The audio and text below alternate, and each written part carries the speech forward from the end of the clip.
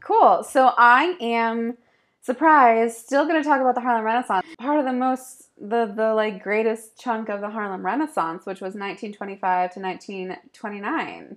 Yeah. So let me talk about these years a little bit.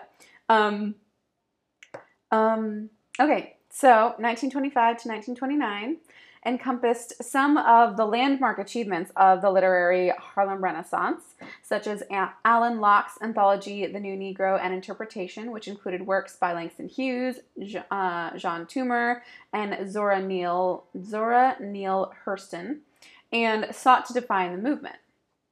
Yet, the economic boom that had allowed African American culture to flourish in the 1920s was about to end. In October 1929, a stock market crash. Stock market trash. That's what's happening now. Crash sparked what is now known as the Great Depression. Millions were thrown out of work, and African Americans, who tended to be the, quote, last hired and first fired, were hit especially hard.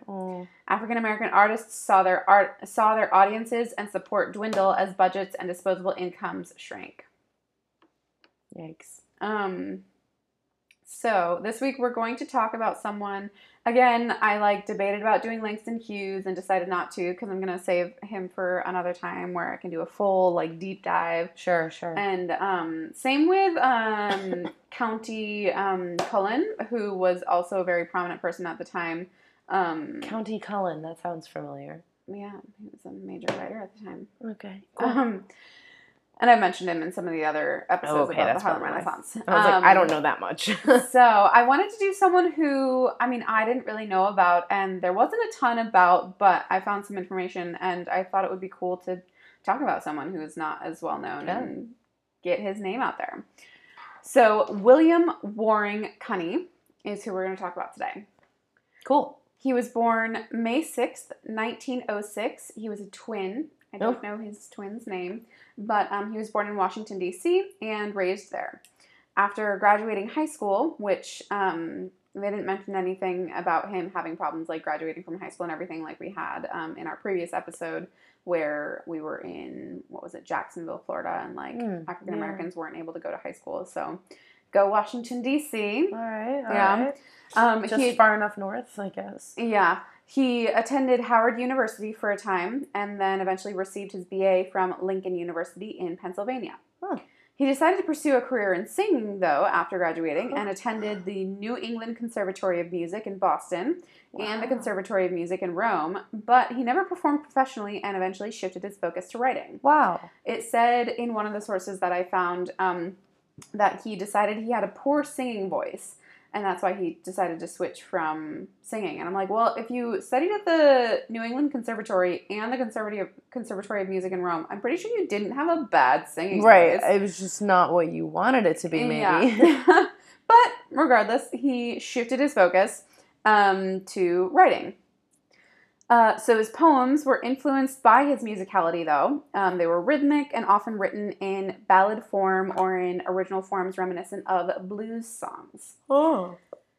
Many of his pieces were character sketches of inner city African Americans, and his poem, No Images, won first prize in a competition sponsored by Opportunity Magazine while he was still in school at Lincoln University. He was 18 at the time. Way to go, man. Yeah. The poem poignantly portrays a black woman's internalization of European beauty standards. Oh. It has been widely anthologized and remains a significant representation of the basic philosophy of the Harlem Renaissance. The next year, two of his poems won honorable mentions in that same competition. He was classmates with Langston Hughes at Lincoln University. Wow. And so they knew each other from a young age. And decades later, the two of them co-edited an anthology, Lincoln University Poets, Centennial Anthology, 1854 to 1954. In the 1930s, several of his poems were set to music by Al Haig and Nina Simone. Oh, Nina. Mm-hmm.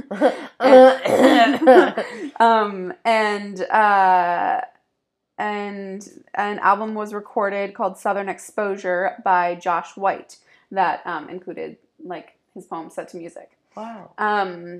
this album was considered one of the first musical recordings of the civil rights movement. So like work that involved that was pertaining to the civil rights movement. Amazing.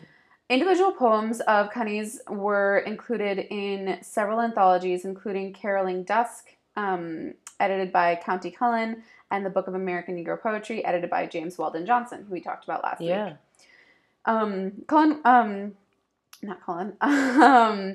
William he was active in the literary salon of Georgia Douglas Johnson, who we talked about in the very first episode. Yeah. Because he lived in Washington, D.C. It all comes back. So, yeah, he was active there, and that's how he was, like, very involved, especially in the Harlem Renaissance, without necessarily being there for, living there permanently. Then he served in the Army in World War II as a technical sergeant in the South Pacific. He earned 3 Bronze Battle Stars. After the war, he made the Bronx his home. And so he did live in New York City eventually, just not during the Harlem Renaissance. It's about time. And in 1960, he came out with Puzzles, a limited edition book of poems for a Dutch literary society. 2 years after this, so he up until then he had never published his own full collection of poems. They'd always been in anthologies, or he had edited anthologies and that sort of thing. But he didn't have a full collection of his published. So then 2 years after Puzzles was published, he withdrew from public life and all contact with his friends, including Langston Hughes. This was in contrast to the deep friendships of his early days in D.C., when many writers such as Georgia Douglas Johnson, Jesse Redmond Fawcett, and Langston Hughes spoke so warmly of his friendship, encouragement, and selfless support of others. So the cause of his reclusivity is not entirely known, whether it's by choice or if it was the result of some post-traumatic stress or some other reason. But he receded sort of into his own little world, whatever. And his second and final collection was published in 1973 called Storefront Church. So those 2 collections are his only collections. They were both published later in his life. Wow. Even though he was getting acclaim and everything from a young age. Although his work was largely forgotten in the U.S. by the 1950s, it was translated into German and Dutch and developed a following in Europe. And then he passed away June 30th in 1976. So, again, not much about him either. Both of our poets this week. But someone that seems like more people should know about and read his work, especially, I don't know why American audiences didn't necessarily take to his work as much as European audiences or that sort of thing. But yeah, interesting person. And I am going to read his poem, No Images, which is the one that he is most famous for. Nice. She does not know her beauty. She thinks her brown body has no glory. If she could dance naked under palm trees and see her image in the river, she would know. But there are no palm trees on the street, and dishwater gives back no images. Oh, wow. Yeah. So, I mean, it's sort of, it doesn't necessarily, it's pretty easy to see, what he's saying with it and everything. He doesn't beat around the bush with it. But I just think it's and there's a reason that it was spoke to the time and people at the time,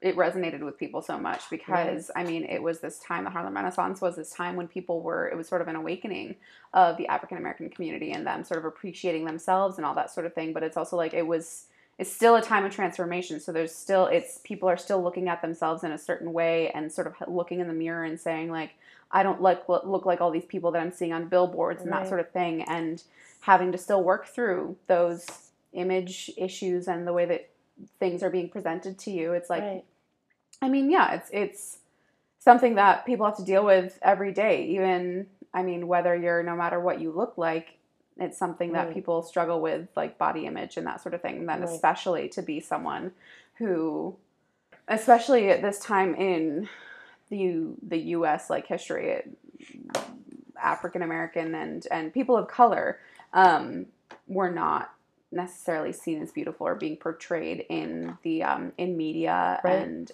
entertainment as like these as like the standard of beauty. Right, yeah. So so yeah, that's No Images by William Warren Cunny. Wow.